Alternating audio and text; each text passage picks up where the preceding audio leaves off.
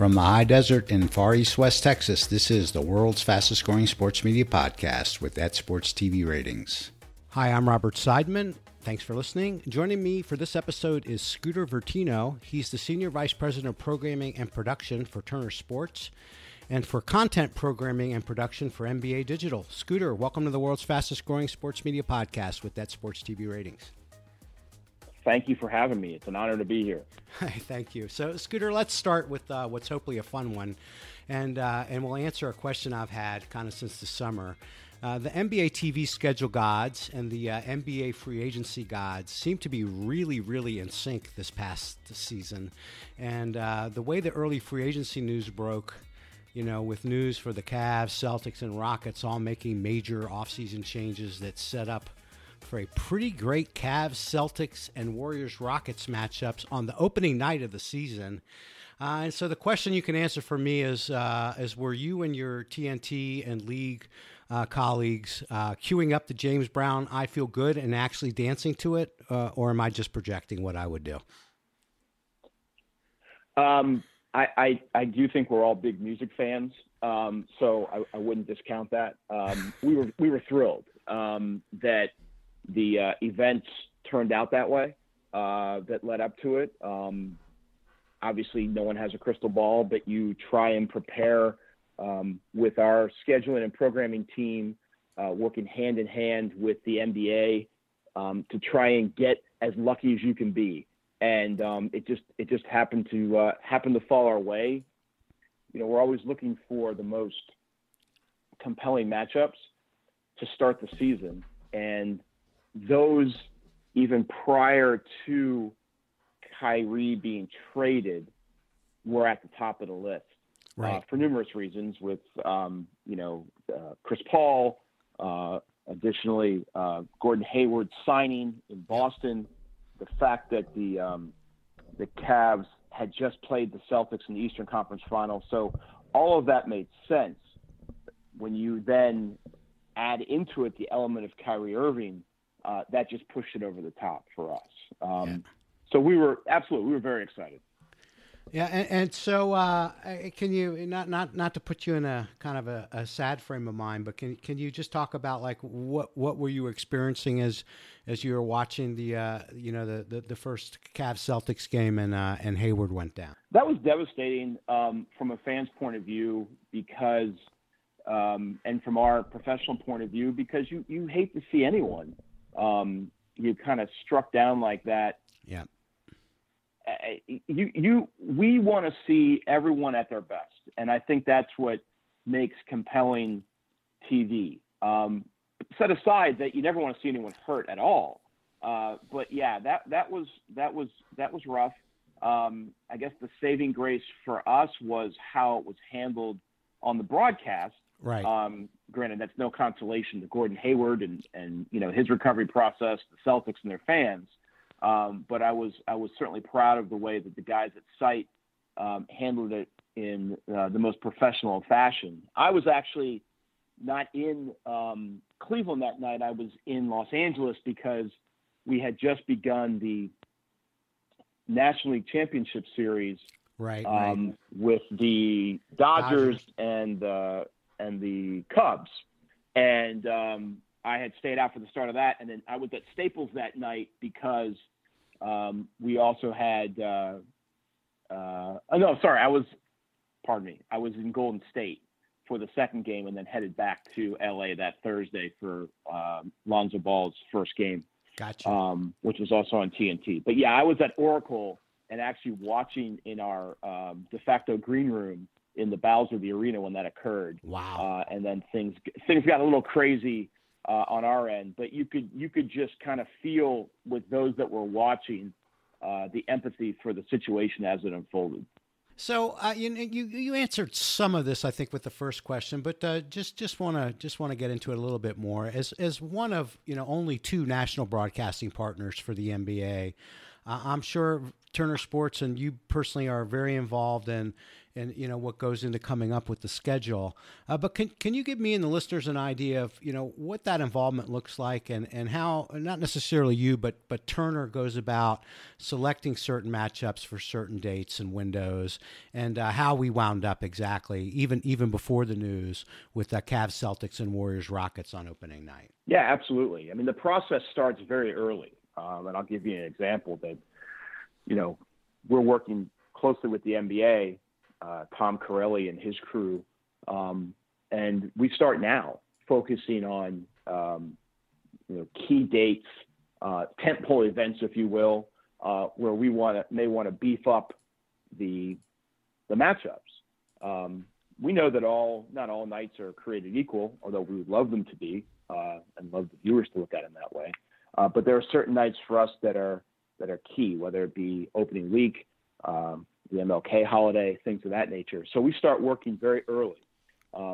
And John Vandergrift, who has been working on the schedule for 30 plus years, working hand in hand with the NBA, is basically our secret weapon. And what Vandy does is he'll break down every factor that goes into every night that we could be on the air, whether it's entertainment premieres or possible competition from elsewhere, so that we know going in what we might be up against and how to better strategize. And I think that really helps us get the ball rolling, pardon the pun, early. But then he also works with Tom Corelli and their crew as to, teams that could be on road trips, there could be arena conflicts, all the things that go into the NBA's algorithm. And then we all work together to kind of plan what the best case scenario is going to be for Turner. Right. So is the selection process for the games that wind up being nationally simulcast on NBA TV a lot different, or is it kind of the same? That's a little different. Obviously, the NBA works. The timeline typically is Turner or Time Warner and Disney. If you're looking at, who is getting the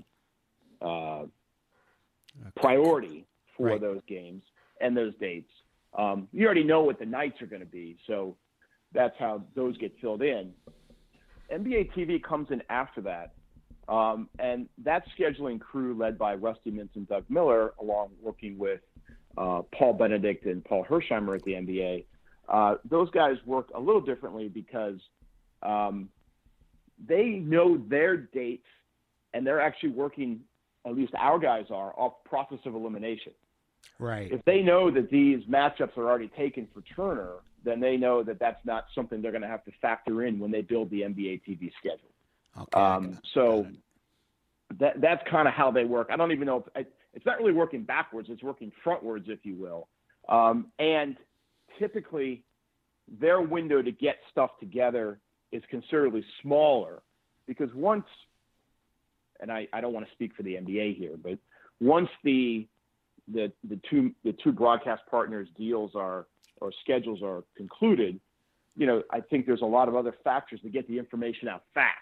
Right. I mean, teams want to sell tickets and they want to announce their schedule and maybe you only get to see LeBron or Steph Curry and Kevin Durant play once a year. And that's a big selling point to their fans and things like that. So they don't want to waste any time. And so the NBA TV schedule, which is kind of right on the heels of that, has to be done quickly and efficiently. And, giving the NBA a ton of credit here, they work with us a lot if we want to switch a game out once we get into season. If we see something that's more compelling, if some team is on a hot streak, if there's history that's going to be made, or if some team has, stuttered or is fallen prey to injuries and we're going to move things around. Right. The NBA has been extremely flexible as long as I've been in this position with regard to helping us add a little bit more punch where it's needed. Yeah, I mean, I'm going to screw this up, but my memory is a couple of years ago when the Warriors had the historic 73 game season, they did add maybe as many as like 5 to 8 games of the Warriors to the schedule, which was pretty awesome. Yeah, I don't know the exact number, but I think, but your recollection is correct. I think that was a situation where, everyone understood what was at stake, and whether it be ESPN or Turner/NBA TV, we were all kind of scrambling to see which games fell on which dates and how everyone could take advantage. Right. Okay, so let's talk. And the viewer winds up winning in that scenario, right? I mean, that absolutely, the fan gets to see something that you may never see again. Yep. That was a pretty great season all the way around.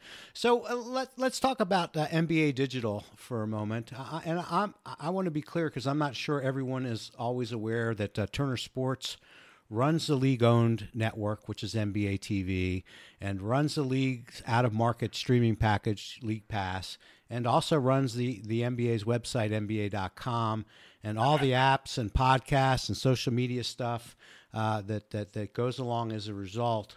And so I'd like to get you to talk about that kind of broadly, but first, is it safe, for me to assume that relationship runs for at least the length of the current rights agreements, which I think go through 2025? I think that's safe. I do want to correct you on one thing. Okay. When it comes to social media, the NBA runs their own social media, like at NBA and NBA Facebook, things like that. We do not run that. We handle at NBA on TNT, at NBA TV, at NBA.com. So anything that's associated with the elements that we help run for the NBA, we handle socially, but the NBA handles their major accounts by themselves. I guess what I'm kind of thinking about there is there's just a lot of content that winds up on their Twitter feed that I know that you made. And so I'm thinking about it that way, if that makes any sense. I see. Okay. And I mean, so I do really, and to a large degree with ESPN too. I mean, I think that the NBA and its partners actually do have a very good partnership. So, when I see NBA or NBA TV or Turner personalities or content, within the at NBA Twitter feed, I just kind of think of that as all one and the same thing. Even though I get from your perspective, you're not handling the Twitter feed. Oh, no, but make no mistake, like we work in conjunction with the league, and they're extremely helpful. Their reach is astronomical. So we're thrilled anytime, our content or our talent, winds up on their feeds. That's a win-win for us, no question. Okay, so, let's go ahead. I'm sorry. Go ahead. So I was just going to say that there's a group that we work hand in hand with that unit as well, run by Melissa Brenner, who has done great stuff with regard to initiatives and advancing the social media footprint and initiatives and, really taking some chances. And so working with her crew has been extremely beneficial to us. Got it. So, excuse me. So let's talk about the relationship, and it can be at a high level, but, I mean, you're I don't know, arm in arm with the NBA pretty much all season long, all year long. What does that relationship with the NBA look like for you? It's great, and it gets better all the time. And one of the reasons why it's that way is because there's nonstop communication. There's a call every morning with, and this is mostly on the NBA digital side, if you will, where we're in lockstep so that we know what's going to happen if there's going to be an event or a press conference. And they understand that, okay, look, we're going to debut something tomorrow night.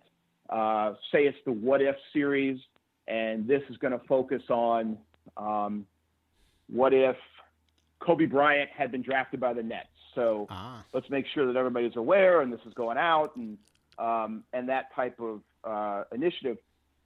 I think that the communication, I know this is a cliche, but the communication is key. We work in the communication business, and how often do you hear that nobody communicates, right? So whether it's, and whether we're on the phone, we're emailing, we're texting, and I think that helps generate trust and collaboration between Turner and the NBA.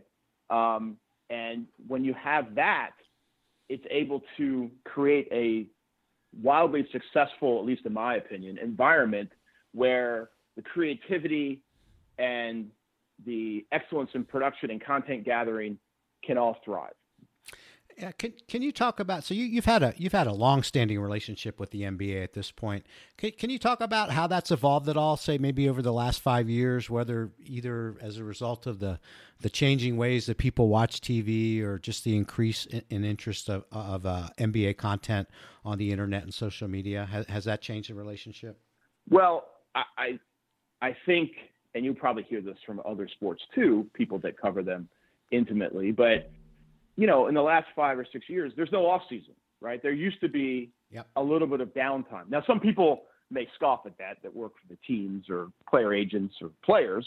But from covering the league, there was a small break. However, now, and this started via social media. Everyone talks about NBA Twitter, right? That's a big go-to. That NBA Twitter did this or NBA Twitter said that. And there were two events that turned NBA Twitter into what it is now, with this mushroom cloud of information. Right. And combined with that to make our calendar look like it does now, which was LeBron signing with Miami. Yep. And the lockout and the end of the lockout. Yep. So, it was the first time I think that social media took over was when LeBron signed with the Heat, and that extended into July, right? I think it was July 7th or 8th when he made his decision that summer. Yep. And ever since then, you've seen there's always going to be some highly sought after free agent, and there's going to be some courtship and some recruiting. And that runs from, let's say, the finals end on Father's Day, the 16th to the 17th of June. You got the draft probably 4, 5, 6 days later. Now you've got the NBA award show shortly thereafter that. July 1st, free agency begins. July 4th is when the Orlando Summer League would start. July 7th or 8th was when free agents could actually sign. The Summer League in Vegas would start shortly after that, and that would take you through July. Right. And and I think, go ahead. Sorry. So I was just going to ask you. I did not have it on my question list, and I should have. The interest in the Summer League, at least from my perspective, both on a ratings basis and just general interest, it really seemed off the charts this year. I don't know if that was a Lonzo Ball phenomenon or what it was, but I just wanted to get your perspective of do you see sort of from your perspective that it's growing in ways that should make my eyes open up, and what do you think about all that? It's great. It's awesome. I think that last year, I think your analysis probably close to accurate with Lonzo Ball and the Lakers playing in Las Vegas. They traditionally have a very strong following when they play in the Vegas Summer League with regard to attendance. And so I think you saw that, tenfold last July. And by the way, it just kind of showed that the Kyle Kuzma phenomenon was not a stretch. He really can play. Yep. The other thing that was factored into last year in Vegas was that the rookie class or incoming rookie class was well-known, highly talented, high profile, and until Markelle Fultz went down with an ankle injury, and then later on Ball went down with an injury as well, they were healthy. So you got to see those guys when they were out there. And unfortunately, injuries are a part of the sport. Yep. That has affected some of the interest and viewership in the past, but none of that came into play, at least not early on in Las Vegas. So, no, we're thrilled, and we work closely with Warren Legary and Albert Hall, the two masterminds and founders of the Vegas Summer League, along with the league. It's kind of an interesting dynamic, and also with our friends from ESPN to try and make sure that, now that they're involved out there too, that the pie is being cut equally, and everyone is happy. So the other thing we do out there is we take advantage of the fact that it's, the hot stove league, if you will, when the right. temperatures are in the 113 area. Yep. To sit guys down for interviews and shows. We taped a bunch of open courts out there that we've aired, and we try and go a little differently. Open court is traditionally, our kind of our panel show that's freewheeling and everyone can kind of have their say. And it's usually our talent, most often former players. But the last couple of years, with the help of Warren and Albert, we've taped a few out there where you've seen coaches, general managers, right, and even owners. And then we have another one coming up shortly with we describe them as pioneers of the game as well. So it's one-stop shopping for us when it comes to content gathering and production. Right. And then typically you would also have a USA basketball training camp on the back end. So we've been able to leverage that time with some of the USAB hopefuls to shoot promos and interviews, and additionally have also had real training camp where, Coach K and USA Basketball have been incredibly welcoming and allowing us to be right. a fly on the wall for their practices pretty regularly. Usually pick one a summer and he lets us in and guys get mic'd up, and it's a really cool peek behind the curtain. Right. That is nice. So before moving off of NBA Digital, one of my favorite NBA Digital things is the starters, and I've had Taz on my podcast before, and so I kind of got the story from their perspective of the migration from the Great White North to Atlanta. But I don't really have at least on file anywhere, Turner's story of how they brought the starters into the fold, and I'm wondering if you could spend a few minutes talking about that. Yeah, absolutely. I would love to take credit for bringing the starters south, but I can't. My previous boss, Christina Miller, who has moved on to higher area within the Turner empire, first brought it to our attention several years ago, and she and I went up there to talk to the guys, get to know them a little bit. I was familiar with some of their work. Especially they did some pretty funny stuff around the lockout. I think they called it the No Season Required tour. And they had done some other stuff with Christmas carols and their spoofs and parodies and things like that. But I think what sometimes gets lost in the shuffle, at least back then, from my perspective, was what kind of students of the game they were. They're all huge, huge basketball fans and understand, the history of the game and the relevance of today's stars versus yesteryear, and they're extremely nuanced, I think, which is, I think, a tough formula to get out there when you're also known for being funny. But they are able to kind of walk that line, which is great. So getting back to your original question is, we went up there, we talked to them, and the timing wasn't quite right. But lo and behold, a few months later, they gave us a call, said, hey, can we still talk about this? And I think it was a situation where we had to get past whatever season we were in. And I apologize because the dates kind of run together at this point.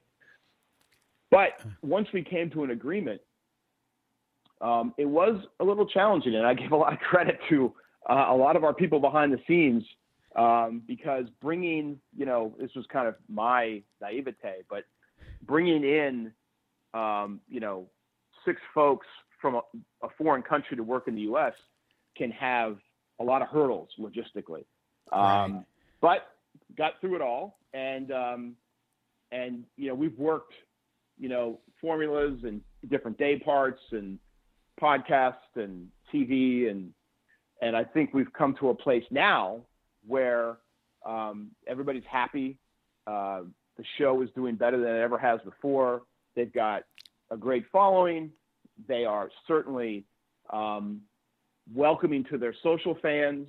Yep. And I think it's great where they continue to grow. We grow with them. Yep. One last point. I just want to say this. I think what maybe gets overlooked is there was risk on Turner's part bringing them into the fold, right, and the NBA's as well. But there was a ton of risk on their side. Right. They uproot what they know. They come to a different country. Obviously, Trey is from Illinois, but had been living in Canada. And they uproot everything, and they come to the United States. And, yeah, you're not dealing with a language barrier, and there's probably a lot of commonality between the two countries, but you're still upping everything you've got and moving to a different country and into the great unknown. And, credit goes to them for saying, you know what? And the fact that it's the six of them that come to this,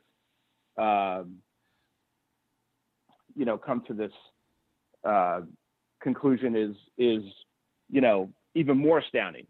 So I thought it was fantastic. Yeah, it's one of my kind of favorite stories, and one thing that I think is just really great, and if not great for Turner, I think it's still probably great for Turner in some way, but certainly great for the guys. The players very obviously watch and listen to the starters, which has got to be a really cool thing for them. I think it's terrific.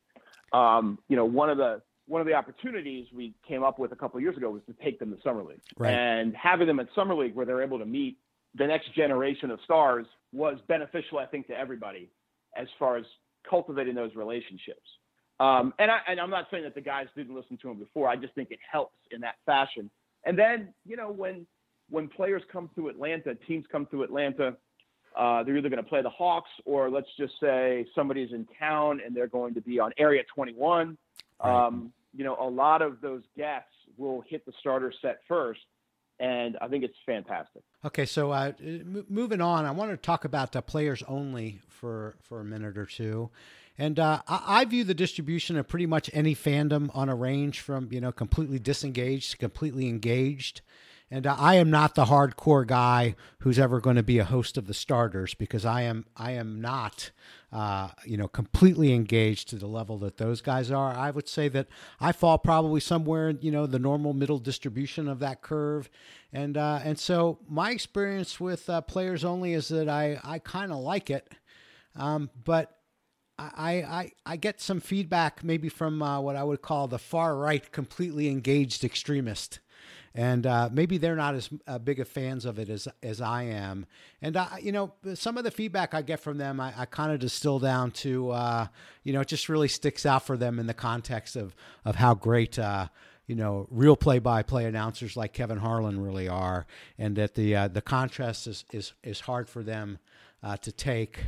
I don't really have that experience myself, but I accept that it's out there, and I just wonder how you respond to that kind of feedback. I understand. I think, anytime you do something that's quote unquote different, I think it's going to rattle some chains and ruffle some feathers and any other cliche I can come up with. Look, it is a little different. If there's something that those guys were to say miss that your traditional play-by-play wouldn't, then it's up to us behind the scenes to pick up the slack and to take care of it in the studio, or to communicate it to them in their ear, or any other way that we can do it, be it, a story or, an injury or breaking news elsewhere. Right. Our chief goal was to create something that was a little different, and that was going to be more freewheeling, more fun, at least on the surface, than your traditional broadcast. Because I can assure you, having been in the truck for years and years and years, the traditional broadcast could be a lot of fun as well. But this is just a little different. And I would say to those people that maybe feel that way is watch and give us a chance. Because I think that you'll find that after watching a little bit, that while it may not be your cup of tea if you were to diagram how you were going to do this, you may find that there are other perspectives and other elements within this broadcast that you'll find appealing as well. Right. So I'm just curious, like on the spectrum I described from not engaged at all to completely engaged. Do you think about who you're trying to target when you create new content like that? I mean, are you trying to aim for the middle? Are you trying to really target the hardcore fan? Or are you trying to reach the fans who are less engaged? How do you think about that? I want all the fans. Good answer. Yeah. I think that you're constantly trying to bring the casual fan closer. And that's no disrespect to the hardcore fans, of which I am one. Right. You're trying to bring more people into the tent that weren't in there before. And an example I have from years and years ago, Gary Payton was in the studio for TNT. I was producing Inside the NBA, and it was during the early years of the show Survivor on CBS. And we decided to do a tease where I think someone got eliminated that night. So we did something where we had, whoever that team was voted off the island. And that was our team. And I got a text from a friend of mine who's actually on the air at a different network. And he said, I hated that tease. Like, but my wife loved it. And I'm like, well, I'm pretty sure you're going to watch. If we can get her to watch, that's even better. And I'm not throwing that down on gender lines. That was just the discussion that took place from an interest perspective.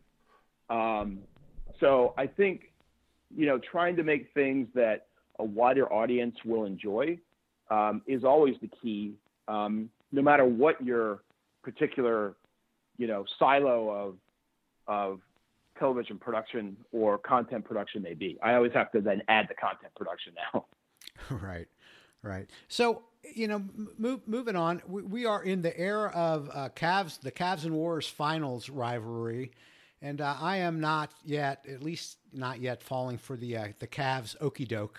I still expect we'll have Cavs Warriors in the final. And I'm all good with that. I tend to, based on the data and kind of ignoring what people say and watching what they actually do, I think rivalries are good for fans and the league, but there's always kind of a chorus of "we're sick of this," voices in the crowd too. And I know the NBA Finals aren't Turner's problem to worry about, but I think they do play a role in the arc of whatever comes up next season. And so from Turner's perspective, is there an optimal finals matchup or some optimal setup that would work better for you? I would agree with your premise about the arc. I think that the rising tides raises all boats. Right. Works there.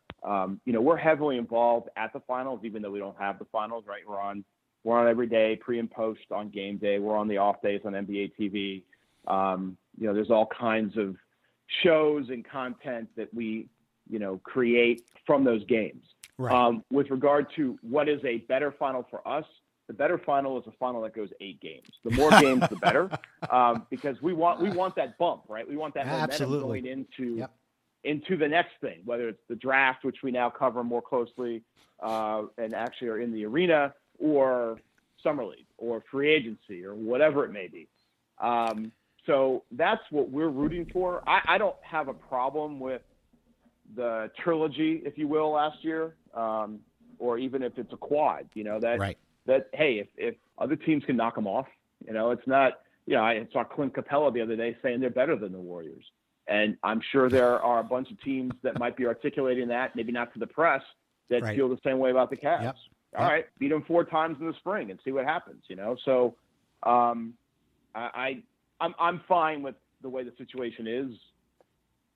Every team has an opportunity. Every organization is able to build their team as they see fit. And when you knock those guys off, you knock those guys off.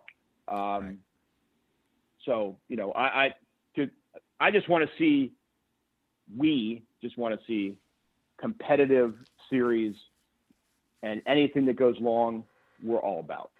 Yeah. And so, I probably should just hammer that point home that, always the length of series matters more than anything, even the matchup. So you'd rather have, you'd rather have whatever matchup you would pick instead of Cavs Warriors go 7 than to have a Cavs Warriors series that only went 4 or 5. I think that's my opinion anyway. Any feedback on that? That's true to an extent, I think, but if we come down to choosing series or choosing teams, it's kind of like saying, well, at least from my perspective and in my job, it's like, well, which kid do you like the most? So we love them all.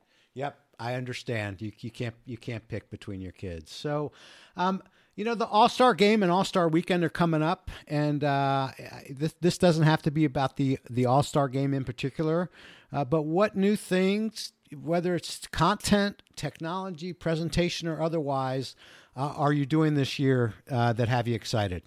Well, the first thing was, we pivoted away from Fan Night on NBA TV and made that an extension of Players Only.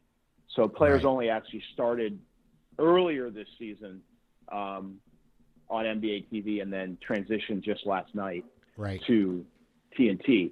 And the way the guys did it, John O'Connor and Brent Berkman were the two driving forces behind it at NBA TV, was to have a situation where the guys called the game off the monitor.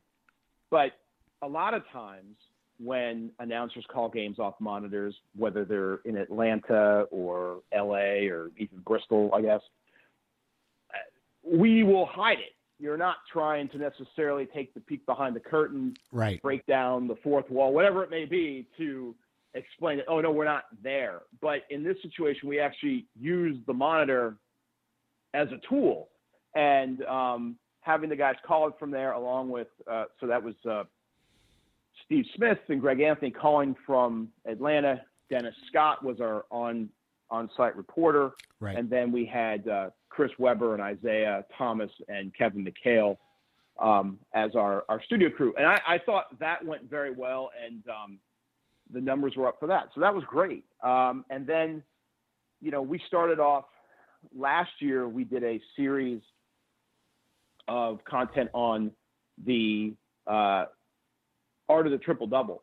And a lot of it had to do with Russell Westbrook's chase to average a triple-double for the season. So it played out well, but it was the history and the evolution, and I think that played well. This year, we took it another step. We did the evolution of the three-point shot, and told that story through 5, 6, 7, 8 episode arc. And by episode, I mean, 8 to 12 minutes that can be watched either on NBA TV or socially or NBA.com or through the app. And then the next step in that was, I think I mentioned it earlier, the What If show. And that was, falls in line with like, what if Robert Horry's shot against the Kings had missed? Or what if Kobe had played for the Nets, if the Nets had drafted Kobe Bryant? A lot of people don't recall, but when Greg Popovich was just starting out as the head coach of the Spurs, he was on the hot seat. And many people thought he had, as crazy as it sounds now, that there was a possibility he may have been fired. And so we did one on that as well, where Steve Kerr and Avery Johnson kind of walk us through what occurred back then. So I think those are the main driving forces on the production side.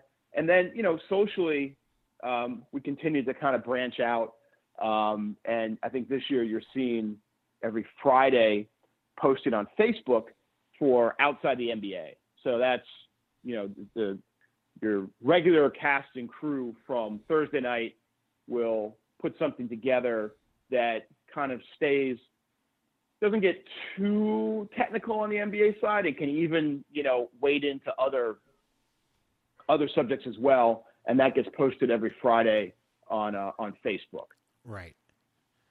Okay. So, but for the All-Star game specifically, or the All-Star game weekend, what's the proper term for that? All-Star weekend? Whatever that weekend is called. Yes. All-Star, because every time I see it in an email, it's ASW. Okay, good. All-Star weekend. Okay, so what All-Star weekend event are you most excited to attend in person? Well, a good question because I'll be in a truck every night, so I really won't be in the stand. I'm always I always like watching the game itself. Right. I just think it's fantastic. I know that things have been a little off the last couple of years, but I'm very excited to see how the separation of the teams and then the integration from guys on either conference and the draft will shake out and hopefully add to an extremely compelling and competitive game. I think if part one of the deal was to create more discussion around the NBA All-Star Game, you can check that box 1,000 times. Now it's the execution as we get a little closer. So I'm very excited to see what happens on Sunday night. You gave me another question, and I'm going to get you out of here with this one. So the NFL Pro Bowl is coming up, and I don't even need to get on Twitter to know what the arc of the commentary is going to be about the Pro Bowl. But I know the Pro Bowl is going to rate very well regardless. And if there's a similar theme, going back a while now, maybe as long as a decade with the slam dunk contest, right? So I know if I get on Twitter, people will say this, it's too long in the tooth. It's time to do something else, blah, blah, blah. But then the ratings are going to be pretty good. So I just wonder, how do you react to all the feedback about the events in the face of numbers that are really pretty good? Well, I'm a big fan of that night, whether it's skills. Yep, I didn't mean to crap on the 3-point shooting and all that other stuff. I meant all of it. No, I understand. No, because I think the first event people jump to, either consciously or self-consciously, that night is the dunk contest. Right. I think that the NBA has shown time and time again they are willing to take chances and do things differently. Right. On All-Star Weekend, especially All-Star Saturday night. And so I give credit, where they're like, you know what, we want to keep adjusting and tweaking and editing and trying to figure out a way to make this even better. And not every All-Star Saturday night is going to be, Levine versus Gordon, where, guys were just, looked like they were being dropped from the ceiling and hung in the air so long. So, that's the idea. And they have, they have to figure out the best way to present it, how to keep it moving in-house, how to keep it moving on TV. And those are challenges, but they've done everything from, having an All-Star Saturday night where, the teams kept score, to integrating our guys into the situation where you hear them in the arena, to the more traditional way. So they keep going and they keep trying and seeing what works. So I'm confident that the formula this year will be successful. And I'm looking forward to it because every year someone pops up that you might not be as aware of. Now, I know I think Klay Thompson last night said he was going to be in the 3-point shootout, so I'm not breaking news, but typically there's someone that comes out and you're like, oh wow, maybe I wasn't watching that team on League Pass before, and now I need to go find out, how good is Donovan Mitchell, like that type of thing. So that's what I'm looking forward to as well. Right. Hey, Scooter, I really enjoyed this. Thanks very much for joining the podcast. Thank you for having me on. Happy to help anytime. Thanks again to Scooter Vertino for joining the podcast. And that's another one I really enjoyed. And during editing, I came up with some more questions for Scooter, particularly on the content and production side. So hopefully I'll have Scooter back on the podcast somewhere down the road and get those questions answered. And speaking of return guest, NBC Sports Executive Vice President and General Manager of Digital, Rick Cordella, is next up on the podcast. And schedule God's willing, I'll publish that by Monday, January 29th, 2018. And you can find all the past podcasts on Apple Podcasts, Google Play, TuneIn, Stitcher, RSS, and SportsTVRatings.com. Thanks for listening.